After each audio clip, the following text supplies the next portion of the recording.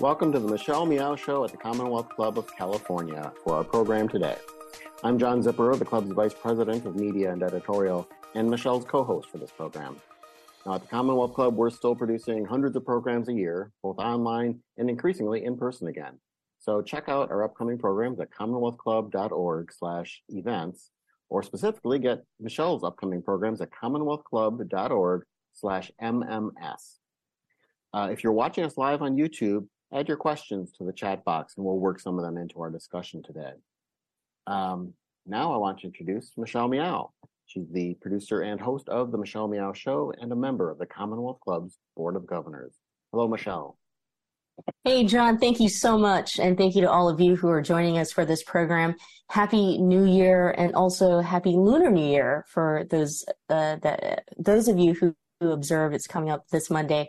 Also, something very special is coming up this Monday, a film that premieres on PBS's documentary series Independent Lens, and it's an in-depth look at the evolution of queer comics. So here with us to discuss the film is director and producer of No Straight Lines and a couple of the artists whose work was featured in the film. We've got Jennifer Camper, who's a cartoonist and also founder of the creator of Rude Girls and Dangerous Women, Subgirls, and also editor of Juicy Mother Anthologies and founding director of Queers and Comics Conference. Justin Hall, who's creator of True Travel Tales, Hard to Swallow, Theater of Terror, Revenge of the Queers, and No Straight Lines, also contributing to the film, as I had mentioned.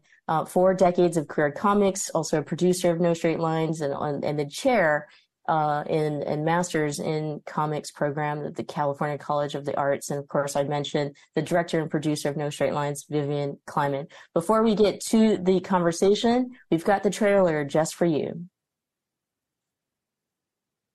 Clearly, when I discovered gay comics, the thought that I could draw about my queer life was really revolutionary.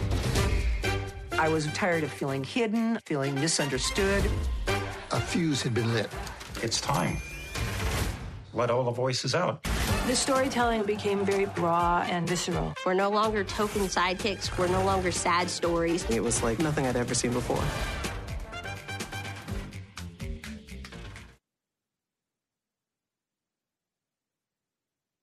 Well, welcome, everyone. Thanks so much for joining us. Thanks for having us.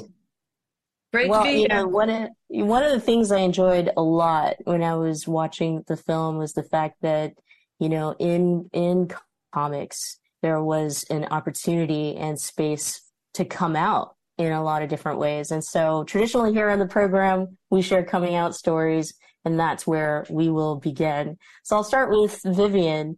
Share with us a coming out story. Oh, how fun. Actually, mine was a tortured route. I was, like you'd say, I was dragged up in a fundamentalist religious home where if I came out to my mother, she would say the prayer of the dead over me. So it was it took me a while to come out to my family. But once I arrived in Amsterdam that sunny day, there was no turning back.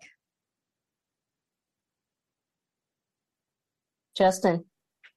My coming out story was a lot less dramatic than Vivian's, I think. I grew up in an academic household, and it took some time with to get everybody adjusted, and there was definitely an evolution. But I was in no real danger, and I give thanks to that for profoundly. And in fact, my parents are quite loving and supportive, and that's just a true blessing. And finally, Jennifer. Well, I didn't really have to come out. I remember somebody was asking my sister when she found out I was gay, and she said, well, we always knew. So there were certain people I had to tell, but I luckily grew up in a very non-traditional family. So being queer was the least of our issues. Well, let me kind of ask. I have family envy. Well, let me ask a different type of origin story, if you will, and that is, how did you come to comics, both as a consumer of them, a reader of them, but then also, of course, being attracted to it as a creator and drawer and writer and inker and everything. Justin, why don't you go first? It's the comics are how I learned to read. I was a geek from the get-go. So and it's, oftentimes I think we think of it as a phase for children to go through. It was not a phase I ever grew out of. I just knew I loved this medium that combined verbal and textual storytelling, and just it sort of, it became the foundation of the way I sort of think about the world and the lens through which I see the world. So I always knew I wanted to make comics from the very beginning. Which is really nice to have a sense of purpose from childhood on. Jennifer? Yeah, I was the same way. I loved writing and I loved drawing, and I did both of those things separately, but comics were just something you could do together. And I think, when you're a kid, you live in a world of daydreams and make-believe. And, we just never stopped living in that world as cartoonists. And Vivian?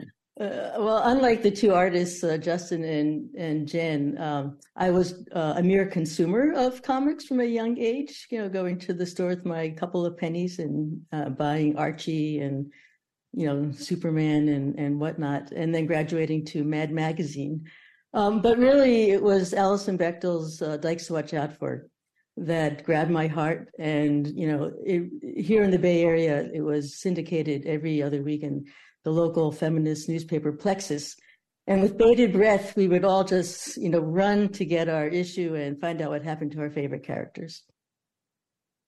Let's stay with you, Vivian, and talk about the film and how it came to fruition and the idea of it. I mean, a focus on our community, our LGBTQIA plus artists, but not just as artists, as human beings, as folks who have contributed to our movement, and so on. And so I feel like, this film isn't just for the queer people who are into comics or even comic fans. Well, thank you. That's wonderful to hear. The idea actually originated with Justin, who, after having completed the first anthology of queer comics, No Straight Lines, 4 decades of queer comics, had the notion of doing a documentary film, was approached by a mutual friend, Greg Sirota. And so the genesis of the project began because Greg and I had worked together, and Greg invited me to get involved. Long story short, what really grabbed my heart, because in the beginning it was kind of like, well, I don't know. Maybe I'm not the right person for this because I'm not a comics geek. But Justin really encouraged me to go and attend the world's first international ingathering of queer comic book artists, organized by none other than Jen Camper and Justin Hall. And I walked into that conference space and I was immediately grabbed. It was the entire panoply of queer life, from the GQ gentleman on, engaged in conversation with a young person, very much gender non-binary, covered with tats, and everybody around them completely engaged in conversation and joy. And the stories that I heard over the next few days of the conference were so compelling that I like to say it was a casting director's dream, because he had so many people to choose from to film, and so many images, a plethora of delicious imagery to focus on, that it really was like a little kid going into a candy shop. And Justin, tell us about the origin then of the book that was the origin of the movie, the film. Yeah, I mean, Jen can speak to this as well. Queer cartoonists, we were such a sort of insular little world, and everybody, it felt like everybody knew each other, which is not exactly true, but there was this, very much a community sense within queer comics. Queer comics really existed in a parallel universe from the rest of the comic book world, because they were not really sold through bookstores or comic book stores, but they were serialized in queer and feminist newspapers. They were sold in, gay and feminist bookstores. Queer publishers would publish them. So they really existed sort of in a parallel universe. And I got into comics, and I initially started a queer cartoonist panel at Alternative Press Expo here in the Bay Area in San Francisco, and brought Alison Bechdel on in 2003. And already she had been making Dykes to Watch Out For almost 20 years at that point, I think. And was one of the greatest cartoonists on the planet, but no one had heard of her, and she had never been to that was the first time she'd ever been to a comic book convention. Just sort of wild. That's how isolated this scene was from the rest of the comics world. And it became, I got involved with Prism Comics, which was one of the first sort of nonprofits to sort of support queer cartoonists and queer stories within this comic space. And I started meeting more people and wanted to create a history of this artistic scene and community that could be accessible by people outside of it, by people in the broader comics community and even outside of that. So, so that was sort of the genesis of the book. And I'd say about sort of 3 years of research, digging through different archives and talking to people. Again, it's a community that's quite tight knit, and everybody sort of knows each other.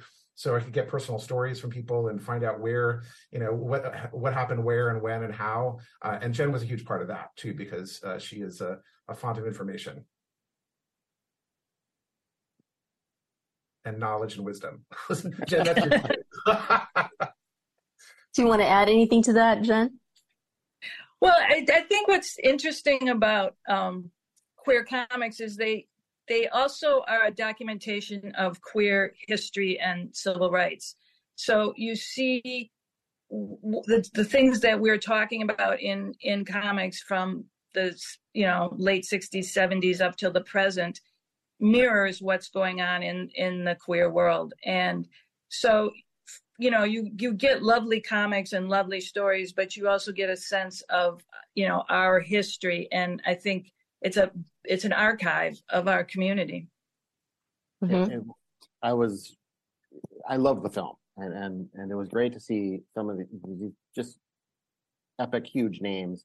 You mentioned Alison Bechdel, Jen, you are in there, so back in 2015, when I first started co-hosting programs with Michelle Meow, our very first guest was Howard Cruse.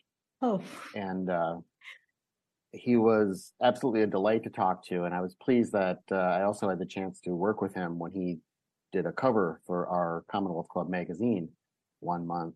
Oh.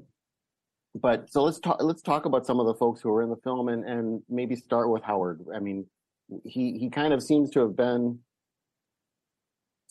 there through this evolution from pre-underground to undergrounds to mainstream to alternative comics to graphic novels to online.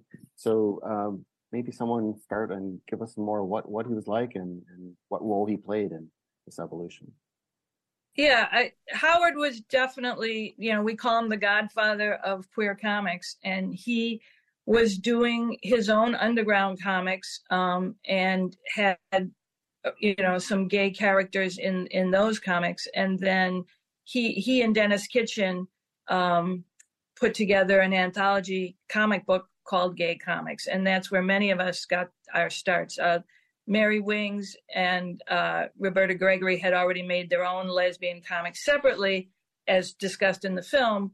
But those were really the genesis, out of underground comics, people were saying, well, what about the queer stories? And Howard was a huge mentor for myself, for so many people. His comics are so spectacular. They're so complex. And he set the bar incredibly high for the rest of us. And he was also incredibly generous with his knowledge. And he was the person we all went to, like, how do you do a contract? How do you reproduce a, zipatone? All these technical questions that cartoonists might have. Howard was the go-to person. And he was so, generous with his time and his knowledge. Really, we all owe a huge debt to Howard Cruse, and I miss him tremendously. I'm so pleased that we have this film that documents him as well. I would just add that, oftentimes you don't want to meet your artistic heroes because oftentimes they're terrible people. And that it's not true with Howard. Like, Howard was as beautiful a person as his line work and as his art was, which is sort of astounding, right? And as Jen said, he was really the godfather of queer comics, and he, there was stuff that predated his work, but when he came out and he was the sort of editor of this foundational anthology series, and then everybody sort of looked to him also for sort of their artistic excellence and also just the sort of generosity of spirit. He kicked open doors and held them open for everybody else. And it's you sort of wonder sometimes, like, how does an artistic scene, are there develop and evolve, and are there sometimes people that will help that create a personality for that artistic community? And Howard is one of those people. It was a beautiful artistic community in part because he was so beautiful. And I think, and Vivian can speak to this, that when he died, it was difficult getting this film done. There was some dark moments of the soul of trying to like get this thing through to completion. And when he died, we were like, we have to finish. We have to get it done for Howard because that legacy needs to be cemented. Yeah, let me add that at that conference, the first Queers in Comics conference, Howard gave an amazing presentation. I think he may have been the keynote. Yeah. But he essentially walked through the journey of his own life. And as I sat there, I understood that this chronology that he was presenting and the images, the samples of his work through all those decades that he was showing us, I knew that at that point that could form the outline, that could be the structure of a documentary film. And for a while I toyed with that as the organizing principle. There's so many paths one can take. I also want to add that part of the magic of his work, in addition to what Jen and Justin have noted, was he would do panels that were so that spoke of experiences outside of the queer world. Yes, the character in the comic has written their come out letter to their family, and then they throw it in the mailbox and they have last minute regret, but it's too late. It's already been put in the federal mailbox. And I thought to myself when he showed that slide, my goodness, that notion of regret. How many of us have had, that wish that we could take back our words, take back that email and, rewrite it. It just felt like the work was reaching far beyond the queer community. John also mentioned Alison Bechdel, and I think the way that Alison shares their work in the film, we look at it from his historical context, but also the evolution of Alison's work, period, right? And I think it was Rupert who had said, a comment on Fun Home, and that it was like the pinnacle of Alison's career, but also it was a kind of a turning point for comics in a way, and it came off of what Alison had described as a dry spell for comics. And so we'd love to hear, your thoughts on the evolution of queer comics. We'll start with Jen. Well, you can look at the history of comics also as the history of publishing and technology. The early undergrounds were sort of self-published and put out in, head shops and whatnot. And out of that grew the idea of, you can make your own comics outside of the mainstream. And so then queers, women, and people of color started infiltrating that heterosexual white boy world of underground comics. And like Justin said, we had our own queer newspapers, bookstores, and publishers just because we had to. Nobody else was going to publish our work. And then you got the rise of big box stores that actually started having LGBTQ sections. And then you also got the idea that, mainstream or independent publishers might publish a queer book. And then the internet came. And so all of our structures were constantly in flux and changing. And Alison and a bunch of us were publishing in, doing bi-weekly strips that would run in maybe 50 queer papers in the United States and Canada. Well, when those started drying up, where do we go? Do we go to the internet? But how do you get paid? And that's what Alison was struggling with when she finally decided to do her graphic memoir.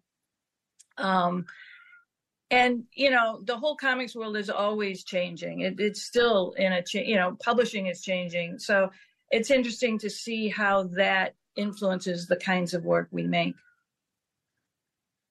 Yeah, the owner of, from what I understand, the owner of Firebrand Books, which was an underground lesbian publisher, was the one who to suggest to Allison to make a graphic novel, because Allison was struggling as the queer newspapers were folding, and to make a living, because Dykes to Watch Out For was being run in fewer and fewer papers. So she embarked on this sort of 7-year journey to get this graphic novel done about her family, graphic memoir. And then by the time that it was ready to publish, that Firebrand Books was no longer around. Luckily, at that point, that book was picked up by Houghton Mifflin. It was sort of that was the moment in history where a big queer graphic novel of that stature was able to sort of move over into the mainstream. You look at Howard's Stuck Rubber Baby, and that was put out 11 years earlier in 1995. And it was too early, right? Like the world wasn't ready for a big queer graphic novel, which I would argue that Stuck Rubber Baby is maybe sort of the closest thing we have to the great American graphic novel, because it's about the civil rights era. It's about sort of coming out in Alabama. And it got critical attention, but it didn't get the sort of audiences that Allison was able to get with Fun Home. So it was the moment was right for Fun Home to come out. And then Fun Home, as Michelle, as you mentioned, it really changed everything. I mean, it allowed for not only a big queer narrative to come into the mainstream, and but also for a book of that literary stature. It's probably the most literary graphic novel that had been made to that point. And it really sort of gave a new paradigm for creation of comics. Yeah, I just want to add that the gatekeepers were changing. When Howard's Stuck Rubber Baby came out, the New York Times, most major publications would not review a comic book. And, so it was, in a way, Howard was too early. And so, it was by the time Fun Home came out, there were enough people who were editors and publishers and gatekeepers, basically, who had grown up with the idea of literary comics for grown-ups as a thing. One thing I'd like to add to all this is what I really enjoy having had the opportunity to not just include Allison in the film along with the 4 other wonderful pioneers of queer comics, but to show the influences on Allison, and that Allison didn't just arrive from Mars, pristine, MacArthur Fellow ready, talent, but that there's this whole, there were a few decades of artists prior who influenced her and from whom she learned, as Jen said, from, Howard Cruz. And then also we had the opportunity while Allison was in her studio showing some of her personal techniques. She also talks about her, oh my God, this is really crappy. And she, she was willing to show the dirty laundry, as it were, or the mistakes that she made, and the crappy paper and crappy ink. And I didn't know what I was doing. And here, look, this is much more professional 20 years later. So I think it's really an important opportunity for younger artists to witness this great talent, and that she didn't just arrive as a finished package, but it took a lot of hard work and self-discipline and dedication to arrive at. If I could, Vivian had this amazing idea within the film to include this sort of Greek chorus of younger queer comics creators, and that I think really solidifies that idea that you're talking about, right? That this work by these sort of pioneers opens these doors and then influences generations that come afterward. And Jen really worked on this a lot with the Queers in Comics conference, which was really about, in a lot of ways, connecting the older generations to the younger generations coming up, and so that they can meet each other and sort of, the older generations could get that validation of like, your work really mattered, like it was important stuff, right? And the younger generations could then meet the people that had sort of opened these doors for them. And we try to show that in the film. A lot of the younger generation is actually former students of mine. So it's sort of, they had to know this history because I was teaching that. So they're going to pass my class. But I think that's a really, with queer history and comics history are both histories that get swept under the rug and oftentimes aren't really given a validation or aren't shown properly. So to do a film like this is really important, and other projects like this is really important to reclaim our history. We have some behind the scenes clips that Vivian sent to us, and so let's play a little bit from those clips. You know, for a long time, I really enjoyed all that public stuff, even going to big conventions, doing book tours, meeting people in different cities, going to colleges, talking about my work. I did that very happily for a long time until I just hit the wall. I think it was with the musical and all the increased publicity stuff I had to do for that. I feel like I almost had a nervous breakdown. I didn't actually, or maybe I did and I was too busy to notice, but I'm like so done with it. But for so long, of course, everyone wants attention and recognition for their work, and it was so important to me to be able to talk to people about what I was doing. But now it's the last thing I want to do. I'm sorry, I shouldn't talk in public about how burned out I am about talking in public. I hope she doesn't kill me for including that. That was great to see. Well, you know, that's such a common thing that cartoonists struggle with, because making comics is incredibly labor intensive, and you spend, you know, there's research, there's writing, there's drawing, it takes years and years, and so, you know, so many cartoonists are introverts where they just hole up in their room and work. But then, you know, some of us are extroverts and want to go out and have adventures. It's a constant struggle, time and labor for cartoonists. I was actually going to ask more about that, because my stepfather was a political cartoonist, and he also did a strip for 4 years back in the 70s. And I was thinking along, because he did it all himself. You know, everything, his ideas, everything, he would create it and do it all. And then, Jen, in particular, I'd like you to talk about then, okay, how did the idea for the conference come about? And tying to that was there a hunger for people to kind of break out of their own kind of, for lack of a better term, their own shell and have their own creative process, and to talk about it? And, you know, was it difficult to convince Howard to talk about his life, or were people hungry for that? Yeah, I mean, I'm a rare breed. I'm an extrovert cartoonist, so I love to throw a party. And I just wanted to have a big party, invite all the cartoonists, but I made it a conference, so we had some excuse to get together.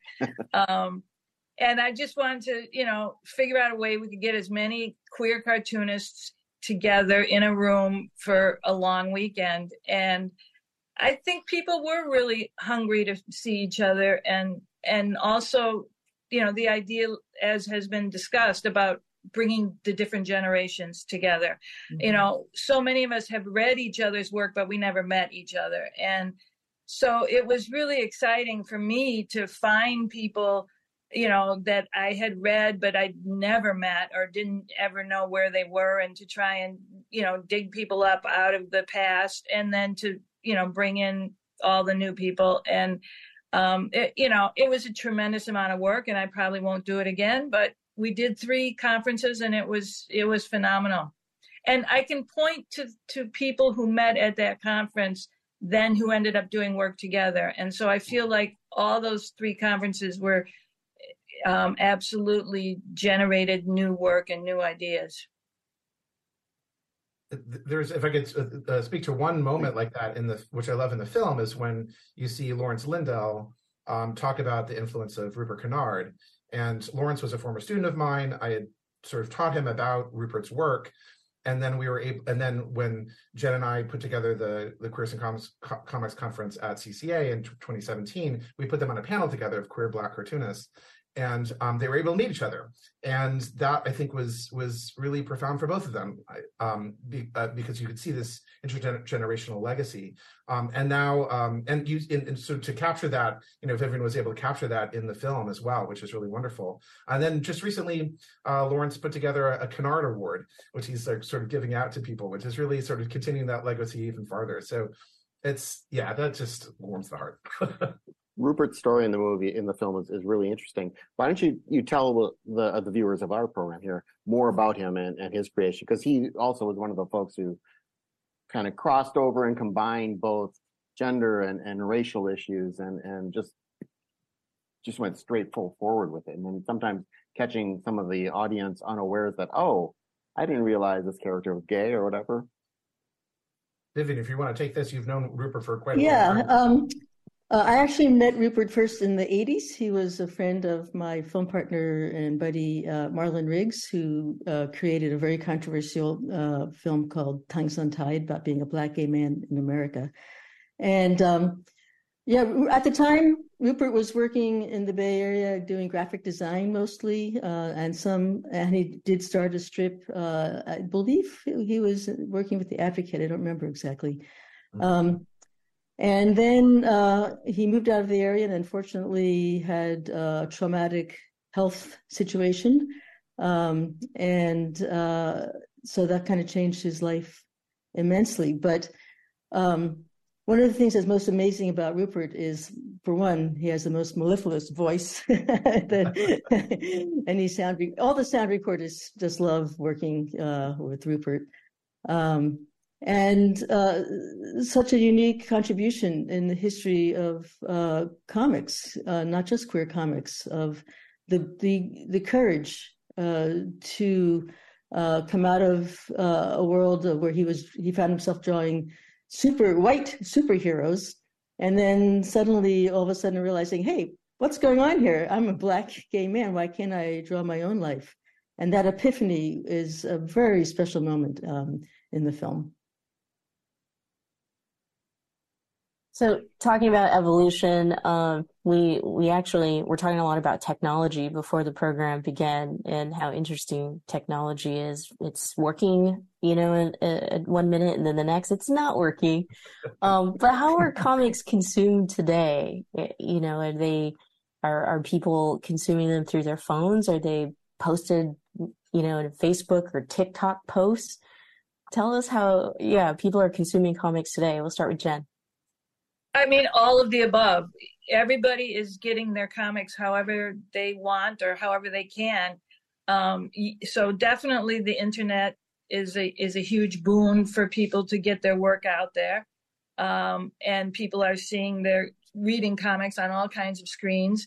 And yet publishing is still going strong. And what I love is there's still hordes of people still like making their own little zines with paper and tape and staples and photocopying, and every comic convention I go to, there's a new batch of kids making homemade zines. So I love the fact that all and every technology is fair game for comics.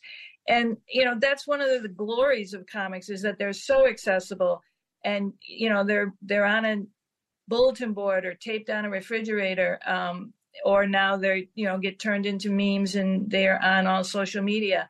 They're a really powerful way to communicate ideas, and that's part of their glory.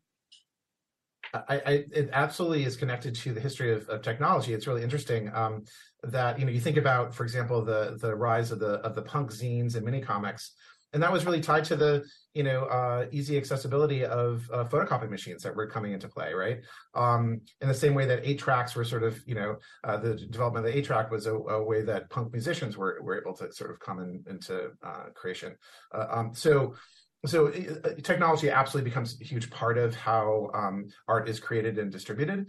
And I would also say in terms of community building. So when I made my first comic book, I did it in a vacuum. I didn't know any other cartoonists. I didn't know what I was doing. I had no way to find out what to the proper ways to create a comic.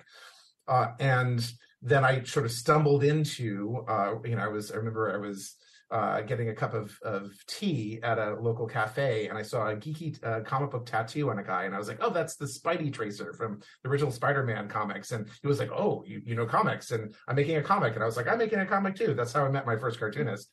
And we then ended up tabling together, and then I started meeting eventually queer cartoonists like Jen and other people, and then becoming part of this community.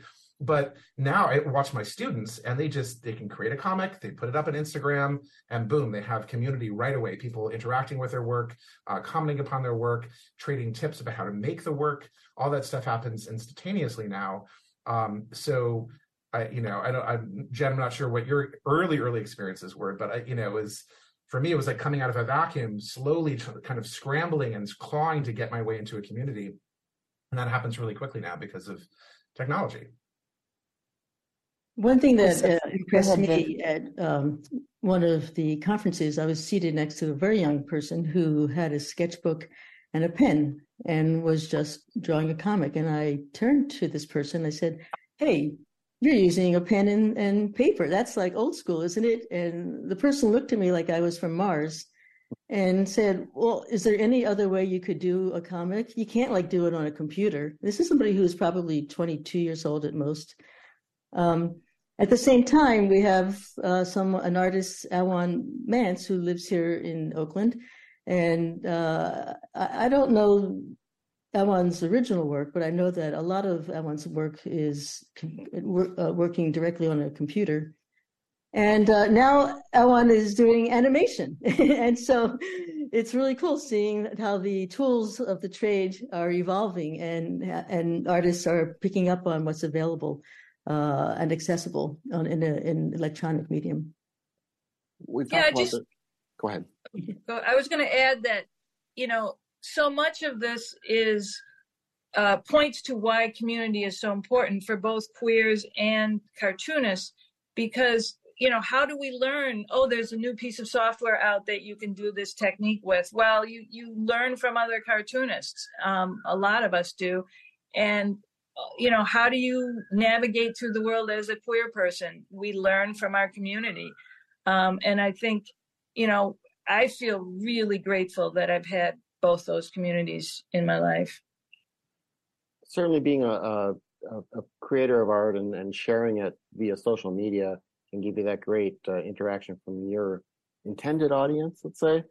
We also know social media giveth and taketh. I mean, do you also get the negatives from, the various jerks who are going around, protesting drag queen power or reading books and stuff like that? Do you get that negativity feedback from social media? How do you deal with it? Or is this under the radar to them because it involves words that they'd have to read? Well, in terms of the film, we've had very little negative feedback, which I'm completely stunned and appreciative of. There have been, if it was a film that appealed to everyone, I would have been wasting my time.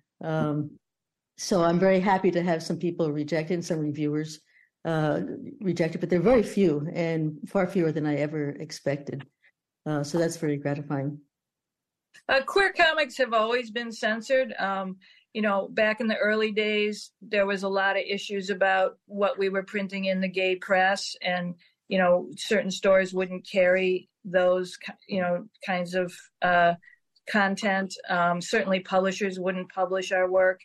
And, even today, all these censoring the books in the school libraries and whatnot, queer content and comics tend to be the top of all those lists. And I think it just, again, shows the power of words and pictures together. If you have a piece of prose that describes, two women having sex, that sort of stays under the radar. But when you draw a picture of it and have words with it, then that's really scary to some people. So that just makes me realize how important comics are. There is also, like, as this, this very unique artistic scene was so sort of hidden from the rest of the world, right? Because it was very much within this insular world of queer media. And as it's gotten more accepted, it has also become more vulnerable to the attacks you're talking about. I mean, one of the people in the film is Maya Kobabe, one of the sort of Greek chorus of younger cartoonists, another former student of mine.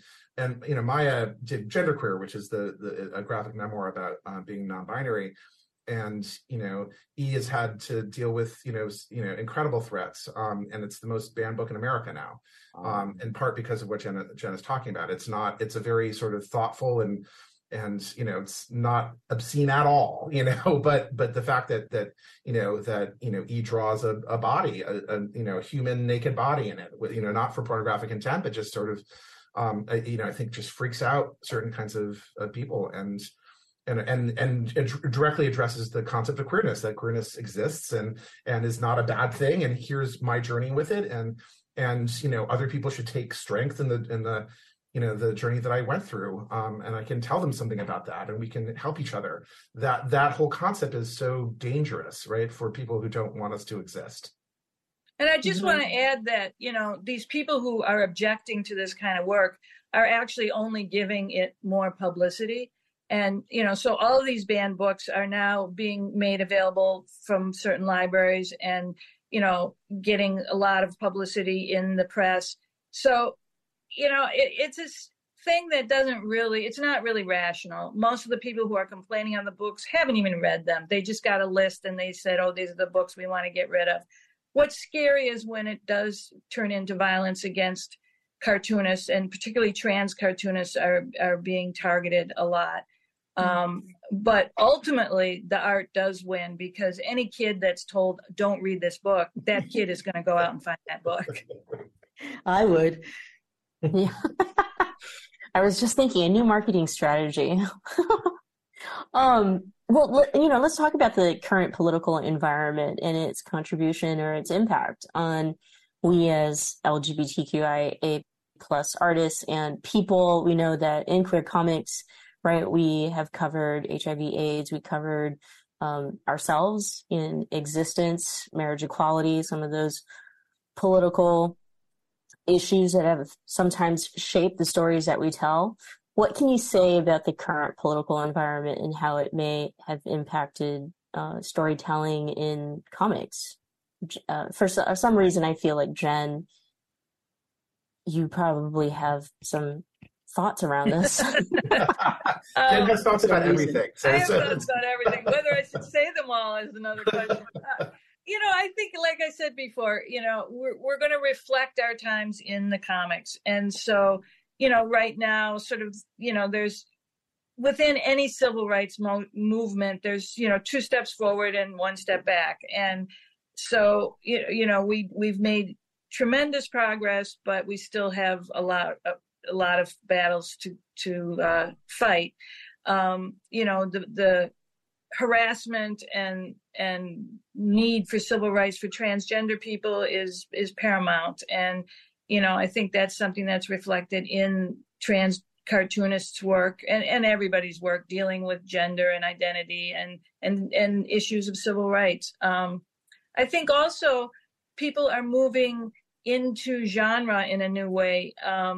It used to be that everyone was telling their coming out story, and now it's, I think the biggest topic is sci-fi and fantasy. It's kids growing up reading a certain kind of comic and then saying, well, I'm going to make this comic, but put my own identity in it. So you're starting to find, comics that's journalism, that's erotica, that's literary fiction, that's autobiography, that's biography. Like all these genres are being explored, and all different kinds of art, different ways to use words and pictures, and that's what's exciting, because it's a art form that can be the envelope can be pushed so many ways.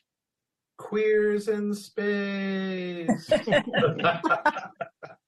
I'd like to bring it home to the film for a moment, describe the trajectory as to how we arrived at national public television, because I think it's a cautionary tale. We tried knocking on the doors after the film finished its festival run. We tried knocking on the doors of all the corporate streamers, Netflix, HBO, Hulu, and we were rejected multiple times. Can't say exactly why, but can suspect that somebody once said it was too educational.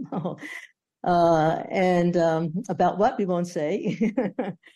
But the point is, then National PBS came to us and said, hey, would you consider broadcasting this film on national public television, knowing that we would have to make some adjustments to the images to conform with FCC regulations.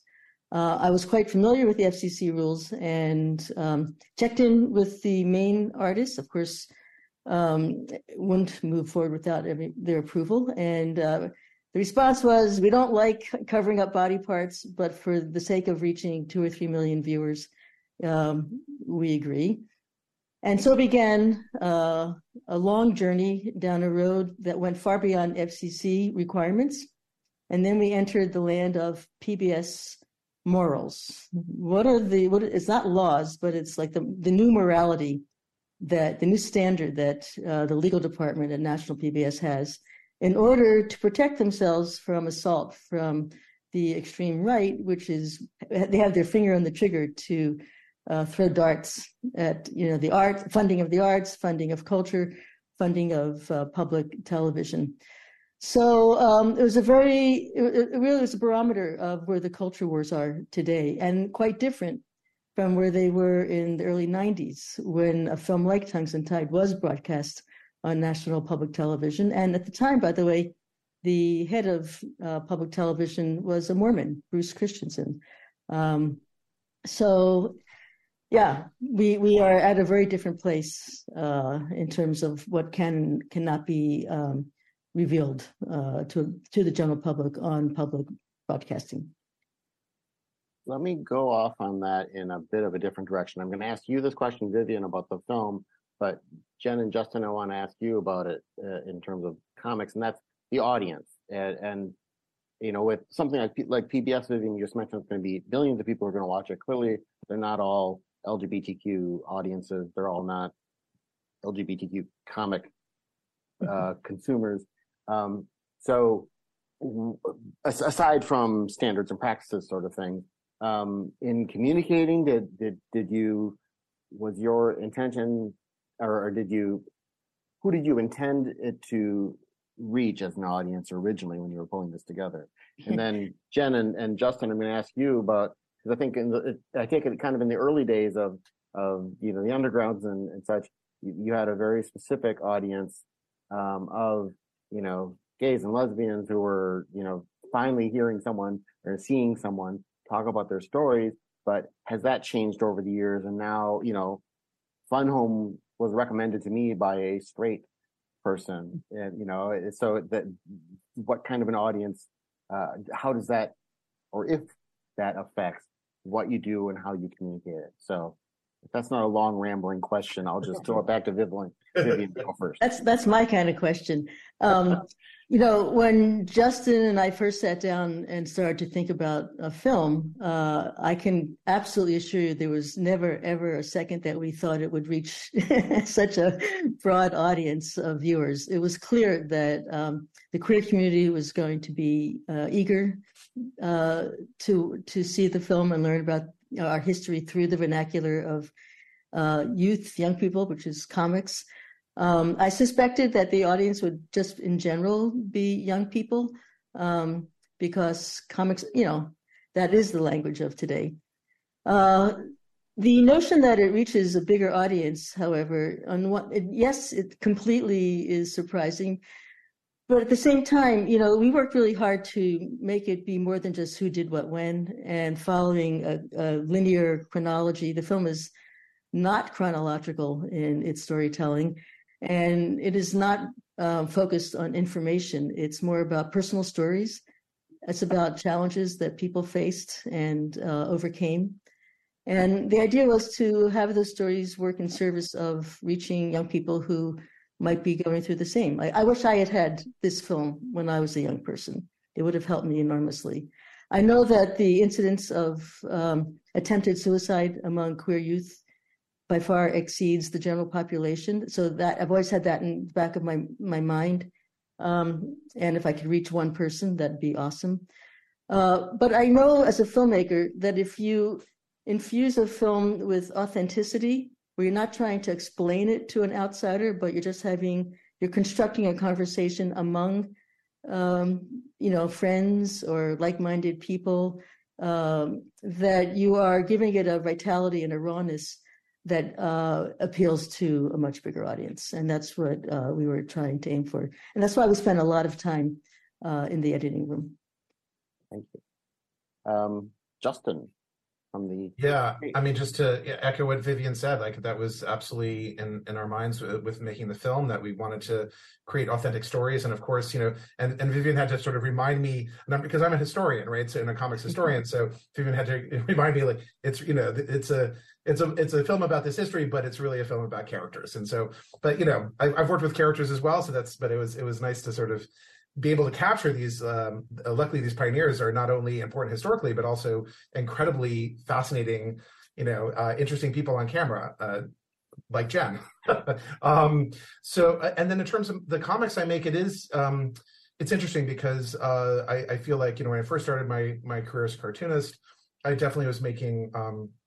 I made comics that weren't queer as well, but then when I was making queer comics, it was really for an insular audience, and that has changed. That really has changed. Where I feel like the authentic storytelling whatever authentic storytelling you can bring forward is something that will be acknowledged and consumed by people who are interested in storytelling in general. So, I show all different kinds of stuff to my students, for example, and they eat all of it up. And I think it goes to speaks to the power of good art, where you can look beyond your own life experiences to with a compelling story and see beyond yourself. And that's one of the reasons we make art, right? Is to have that kind of communication and transcendence.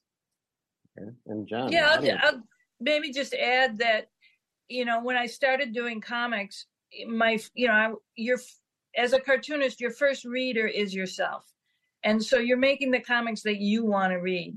And then I kind of always just figured, well, there's some other dykes out there like me who might enjoy it, and I still kind of think that way. And I forget that there's, a whole bunch of other people out there in the world that could read these. But I also write in this, coming from my perspective, a queer woman, half Arab, lives in New York, there's a certain age. It's like there's a certain perspective there. And I just assume the reader knows that. And it's interesting that years ago, not non-queer people or even non-queer women would not understand a lot about lesbian culture. And I think still a lot of people don't, but more people are cognizant of certain things that we all just as queer cartoonists take for granted. And that's kind of an interesting change I've seen over the years. I would say that there's sort of interesting alchemy where, like, if you try to make work that's accessible for everyone, the work becomes flat and boring and nobody cares. But if you make work that's really specific and authentic to your experience and sort of, peels back or opens the doors for other people to look in, that can resonate like way beyond what you might expect. So that's really exciting to see that work happen, And I'm also so grateful for Vivian and Justin to make this movie, because people who've never even thought about comics as a piece of literature, or that there are queer comics out there, will suddenly, learn about it. And it brings in a whole bunch of new readers, which I think is fun. So is there still an underground? Oh, yes. Yes. Absolutely. There's always work that's not accepted by the mainstream, and it's still going to be made. Yeah, I mean, it's interesting. In the past, certainly, if you had any queer characters or any queer themes, because the mainstream, avoided it like the plague, it was necessarily going to be a queer comic, right? It was going to necessarily be underground, and that's not true anymore. You have a lesbian Batwoman, you've got a gay Green Lantern, or whatever, So, but I would say that there's still. It's not the job for the mainstream, like a gay Archie character or a superhero, to talk about like poke fun at and analyze and really dissect the queer experience from an insider's point of view. It's their job to like punch villains, and maybe they might be queer. Representation is incredibly important, and absolutely, and those stories reach so many people, and especially younger people, as Vivian was talking about. So that's really important, but we still need the underground, right, to sort of do the harder work, the more in-depth work of looking at our experiences, our life experiences, our realities in a more complex way, and that falls to the underground. So there's going to be, there's queer underground stories that will continue to be needed and devoured by those who need them. Talking about gay characters and storylines in mainstream comics, are those being drawn and written by queer artists and writers, or by straight writers? Does it matter? I think that's a really interesting question, and in terms of the mainstream comics production, representation has happened sort of haltingly, right? So initially the first appearance of a certain identity that is not straight white male, it tends to be created by the straight white males. Black Panther was created by Jack Kirby, right? But eventually you get to a point, and oftentimes it's incredibly clunky. So the first gay superheroes were like really awkward, really just terrible, and immediately got sort of space versions of HIV and all this stuff, really awkward storylines. But then that's changed, right? So now the industry is much more savvy. You have someone like Sina Grace, who was in our film as one of the Greek chorus. He wrote an Iceman series for Iceman as a gay character in the X-Men for Marvel Comics. So they've gotten a lot more savvy about this, and the representation is much better now. I can't believe we've spent an hour talking about queer comics, and we can go on and on and on. But as you all head into the weekend, we want to remind you that this film, No Straight Lines, premieres on Monday on PBS's Independent Lens documentary series. And I think it's 10 in the evening, Pacific or Eastern? It depends on where you're located, and the challenge is not all cities show it at the same time, or if at all. So you kind of have to, if you want to watch live broadcasts, you have to check in with your local PBS station for their schedule. Got it. Well, the last question, go ahead, Justin. I was just going to say, and Vivian can jump in here, but it will be streaming for 3 months for free on the PBS app. So it's, you can get this film for free. And then after that, I believe for 3 years, if you are a paying member of PBS, which is a wonderful thing to do. Oh, good. I'm on a 3-year track then. I'll just keep watching that over and over and over. In the Bay Area, though, most of our watchers are here in the Bay Area. It's 10 p.m. on KQED Monday evening, the 23rd. Gotcha. The last question goes to you. I think, what you said, what the experience of bringing this film to an audience and then finding, partner with PBS, but also the fact that PBS has to have some clause or a response and it pertaining to their safety and this idea of an extremist group possibly